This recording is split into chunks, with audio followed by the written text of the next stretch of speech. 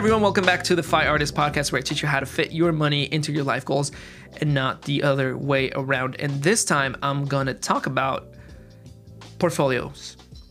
What is rebalancing? Again, we're talking about investments. What should your portfolio be? I love this book called The Simple Path to Wealth. I've already mentioned J.L. Collins when I was riffing about the housing market and about real estate, which you know that I don't particularly find appealing in terms of investments. But read that book. Like, if you're gonna get into investing, if you are already out of debt and you have your emergency fund, go ahead and read that book. I think the best book to get out of debt and build an emergency fund is The Total Money Makeover by Dave Ramsey. I think Dave does an excellent job. I think people should be gazelle intense when paying off debt. I believe that you should live a life you love using money, but I also believe that you should be miserable for 2 years paying off debt. And it's so much worth it. It's going to teach you a lot about money management, scarcity, all things. Just like going through the process is going to teach you a lot about how to get to the next point where you can start building wealth. But as of today, I want to talk about investments, okay? And just like teaching you a little bit so you understand what you're investing into. By no means should you ever invest into something you don't understand. Bad idea, okay? So what is your portfolio? Portfolio is basically, again, like picture a resume. When you have a resume, you have a combination of all the things you've done throughout your life. And a portfolio is similar, except it's about the things that you currently own, okay? So my portfolio right now, you could say it's almost all in total stock market funds and some in dividend funds. When you take an inventory of that and you see how the pie is broken down, you can see your portfolio allocation. So let's talk about your portfolio allocation. What does your portfolio allocation mean? Going back to J.L. Collins, J.L. Collins says you should invest 100% into stocks. And that is my idea. Okay, my idea is to invest 100% into stocks up until the time I retire. That's hopefully the plan. But portfolio allocations is all about risk mitigation. Turns out that if you would have retired in 2008, you would have lost a lot of money. And as the stock market went down 50%, you lost half of your investments. People don't like that idea that when you retire, something like 2008 can happen. COVID wasn't that bad because COVID literally it recovered super quickly. But if, for example, you would have, again, lost money because your investments just went down, and not only did your investments get cut by half, but you were starting to withdraw money from it because you're retired and you need money from it. It's like you're withdrawing at double rate, if that makes sense. So it's really punishing you.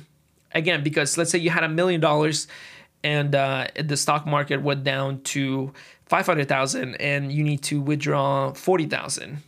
Well, that's like the same thing if you had $1 million and you withdrew $80,000. But again, you lost $40,000 of enjoyment. And not only that, but it's also $40,000 that you took away that could have recovered, right? And generally, when you retire, you don't want to have all your money in stocks. Now, Dave Ramsey thinks you should always be stocks 100% all the time. I think that could be a little irresponsible. I do think if you understand the stock market, you'll be okay 99% of the time if you only withdraw 4% of your portfolio. That's the 4% rule. The rule says that if you withdraw 4% of your portfolio every year, you should technically never run out of money. And this is done. This was done by a professor in Trinity University. It's called the Trinity Study, and he just played different scenarios where he ran the numbers at different spots in time, and realized that overall in that history, if you were to withdraw 4% of the money, you could have still recovered. So technically, you can withdraw safely 4%. If you want to be really safe, 3%, and never run out of money. if you're invested into stocks. The cool thing with stocks is, again, 4%, funny, because in 2019, the stock market went up 30%, right? So if you withdraw 4%, that's barely making a dent in that 30%. Again, the good thing about stocks is that they tend to go up higher than any other investment that are comparable in the return that we're talking about, the yield that we're talking about. A lot of people don't like that idea, though, that having 100% stocks, and I get that. So the idea is as you're getting older, you need to fix the pie so that you're not taking as much risk. In doing so, you are lowering your returns, but you're also lowering your risk. So if not stocks, then what? Well, pretty easy. Bonds, okay? Bonds are investments that I really dislike in terms of like building wealth. They can be really good hedges against inflation, but basically it's money that you lend out, to put it in the best manner. You can lend the government money, and God knows they will always take more money. You can lend your city money, right? In a bond. You can lend corporations money, and all these will yield different returns. But generally speaking, you got a 3 to 5% growth in a bond, maybe 6% if you're lucky. Obviously, stocks, again, not counting inflation, they can go 8 to 11%. Okay, whenever I make my retirement calculations, I always use 9%. S&P has average around 11%, but I just want to be safe. I say 9. If I were to put 11, that number would be crazy. But nonetheless, there's usually, historically, although this is not always true, stocks and bonds have had an inverse correlation, okay? When stocks go up, bonds are usually down. And when bonds go up, that usually means it's because the stock market went down, okay? This happens also because of the interest rates currently given. When money is cheaper to buy, right, like it is right now, people tend to borrow more money. So what should you do? Your plan and your homework really is to find out your risk tolerance, okay? And your risk aversion, okay? So I am very risk averse, and when it comes to debt, I don't like taking debt. I freak out when there's not a lot of money in the bank account, right?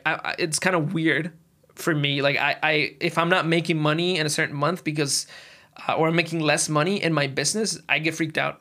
Okay, I'm not good with risk in terms of debt. I am really good with risk when it comes to investing. I want to invest aggressively into stocks, and I want to get money. That is about personality. Okay, when we talk about risk aversion, I am talking more about whether you can't handle it emotionally, and it's more about your personality than it is about money or math. Okay, that is one thing. But the second thing you need to figure out is your risk tolerance. And they sound similar, but they're actually pretty different. Your tolerance has nothing to do with how you feel. It has to do with how old you are. It literally is just based on your age.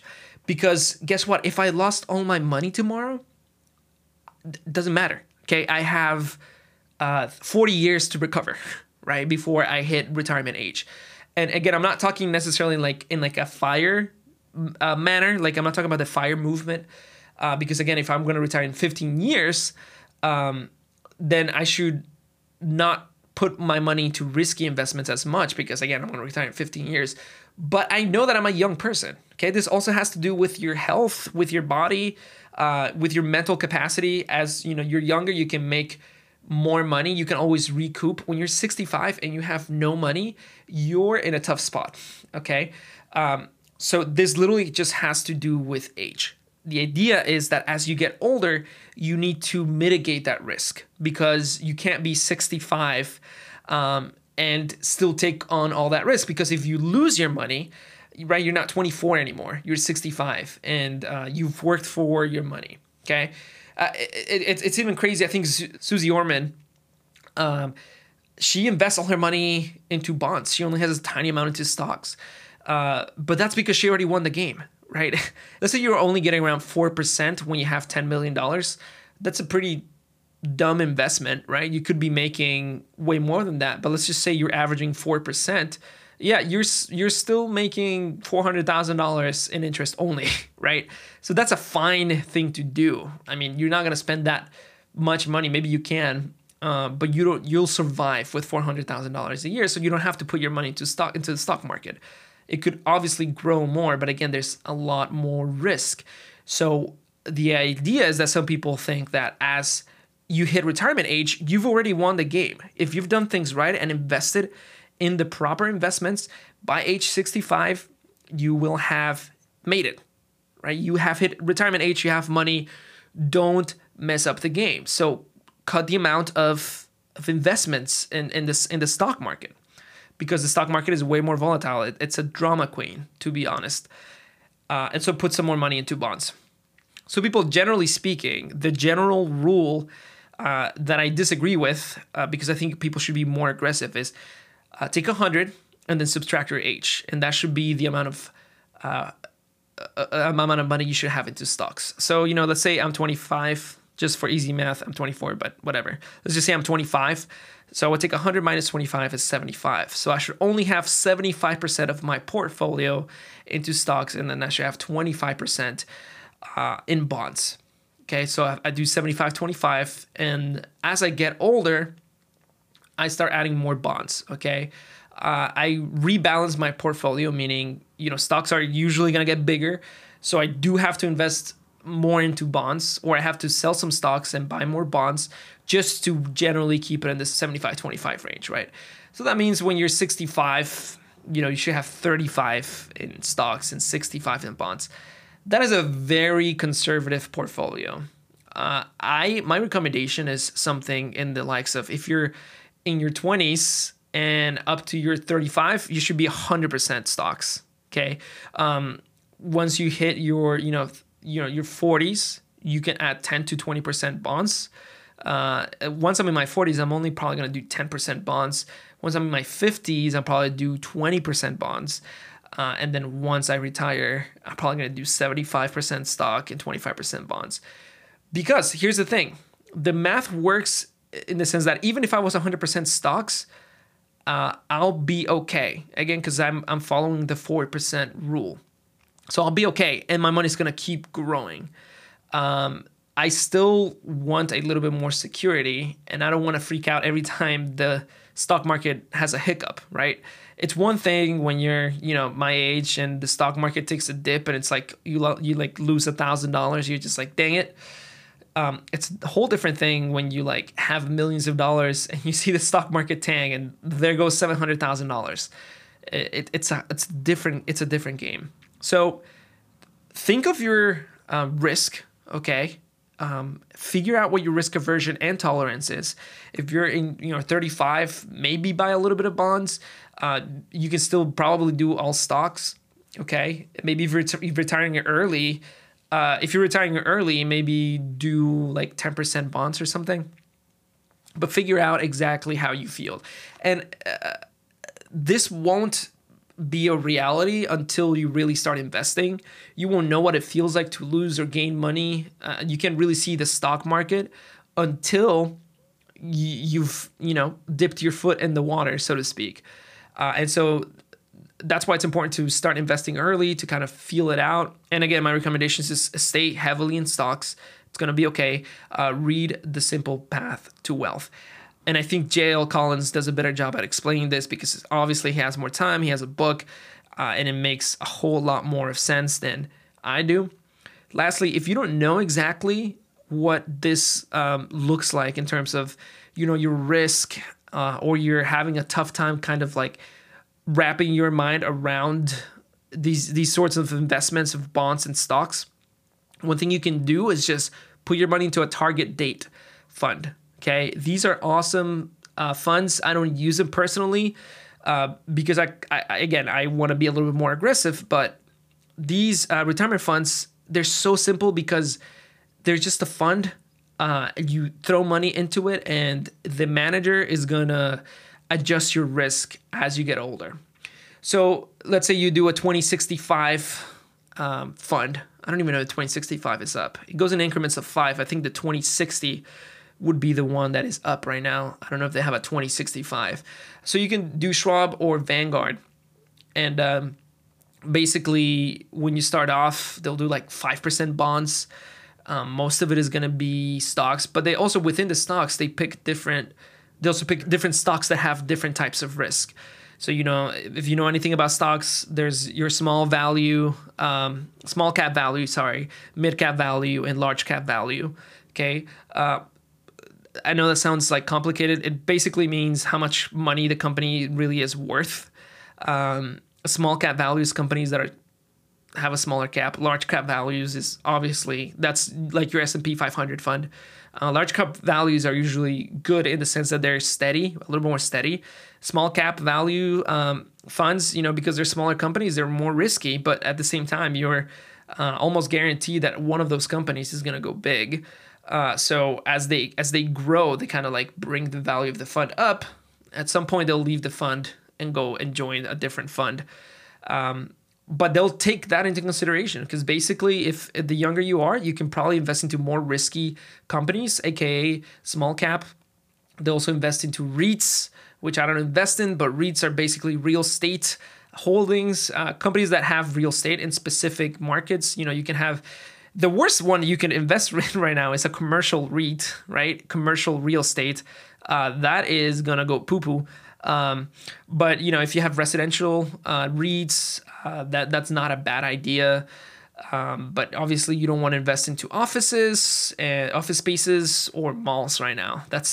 Anything that's retail, that's probably a terrible investment. But they'll take REITs, they'll take bonds, different types of bonds, government bonds, corporate bonds. They'll just mash it up and give you a nice steady ride. It's a little bit less volatile. But then at the end of the day, when you get to 65, you're not going to have as much money as me. Haha. So do what I tell you. Nah, just kidding. Don't do what I tell you. I'm not a financial advisor. But if you do want to take a little bit of advice, and this is what I'll end with, is be really careful with financial advisors. I'm not saying that I hate them or anything. I personally know some, and they're amazing people, personally. But again, these people are picking funds or picking mutual funds, which are they're funds like index funds, except that they're buying and selling all the time. So it's really volatile, and they don't have as good returns as index funds. And not only do you have to, not only do they have to pick the right fund, you also have to pick the right manager. So just like I mentioned, that buying or stock picking, right, is generally not a good idea. Dave Ramsey recommends you go with a financial advisor. Well, you also have to pick the right financial advisor. So anytime you're picking things and you're just like, trying to be smart about things, that's usually when you lose money. And not even the best advisors and the best firms and the best hedge funds can really make as much money as an S&P 500 over the long term. I think it's only like 1% of mutual funds have beat the S&P 500. So it's like lotto picking. We're doing investing to make money, not to get lucky. Okay, and so pick a broad-based index fund. You don't need a financial advisor until you're older. Maybe when things get complicated and you got millions of dollars and you got kids and you need to leave a trust fund, and you also need to mitigate your risk, not just in the sense of your investments, but also because of liabilities, right? Once you have money, people will look at you, try to sue you more, all those things. Maybe when it gets that complicated, do go to a financial advisor, one that will charge you the right amount of money. But other than that, they're as good as us in the sense that I could hire monkeys to throw darts at a dartboard full of stocks, and the monkeys will probably pick stocks better than these financial analysts could. I'm not even joking, okay? Then I guess I'll really end with this. The story goes that there were monkeys who were given dartboards to throw at at a board just to pick random stocks. They just had random stocks on the board. The monkeys just threw darts at it. And not only did they overperform financial advisors, but they also overperform the S&P 500, which is pretty crazy. But not only that, but there was a $1 million bet that Warren Buffett made where he said that he bet to some big financial analysts, and Warren Buffett said, if you guys can beat the S&P 500 for a period of time, I will give you $1 million. And they lost. They lost. The S&P 500 overperformed the financial analysts that have really fancy degrees from Ivy League schools. That just goes to show you that monkeys can pick stocks better than financial analysts. And so you just want to be a monkey. You just want to be kind of humble, a little ignorant, just enough to say, I'm just going to go with the general market here and ride the wave. All right, guys. Thank you so much for listening, and catch you next time.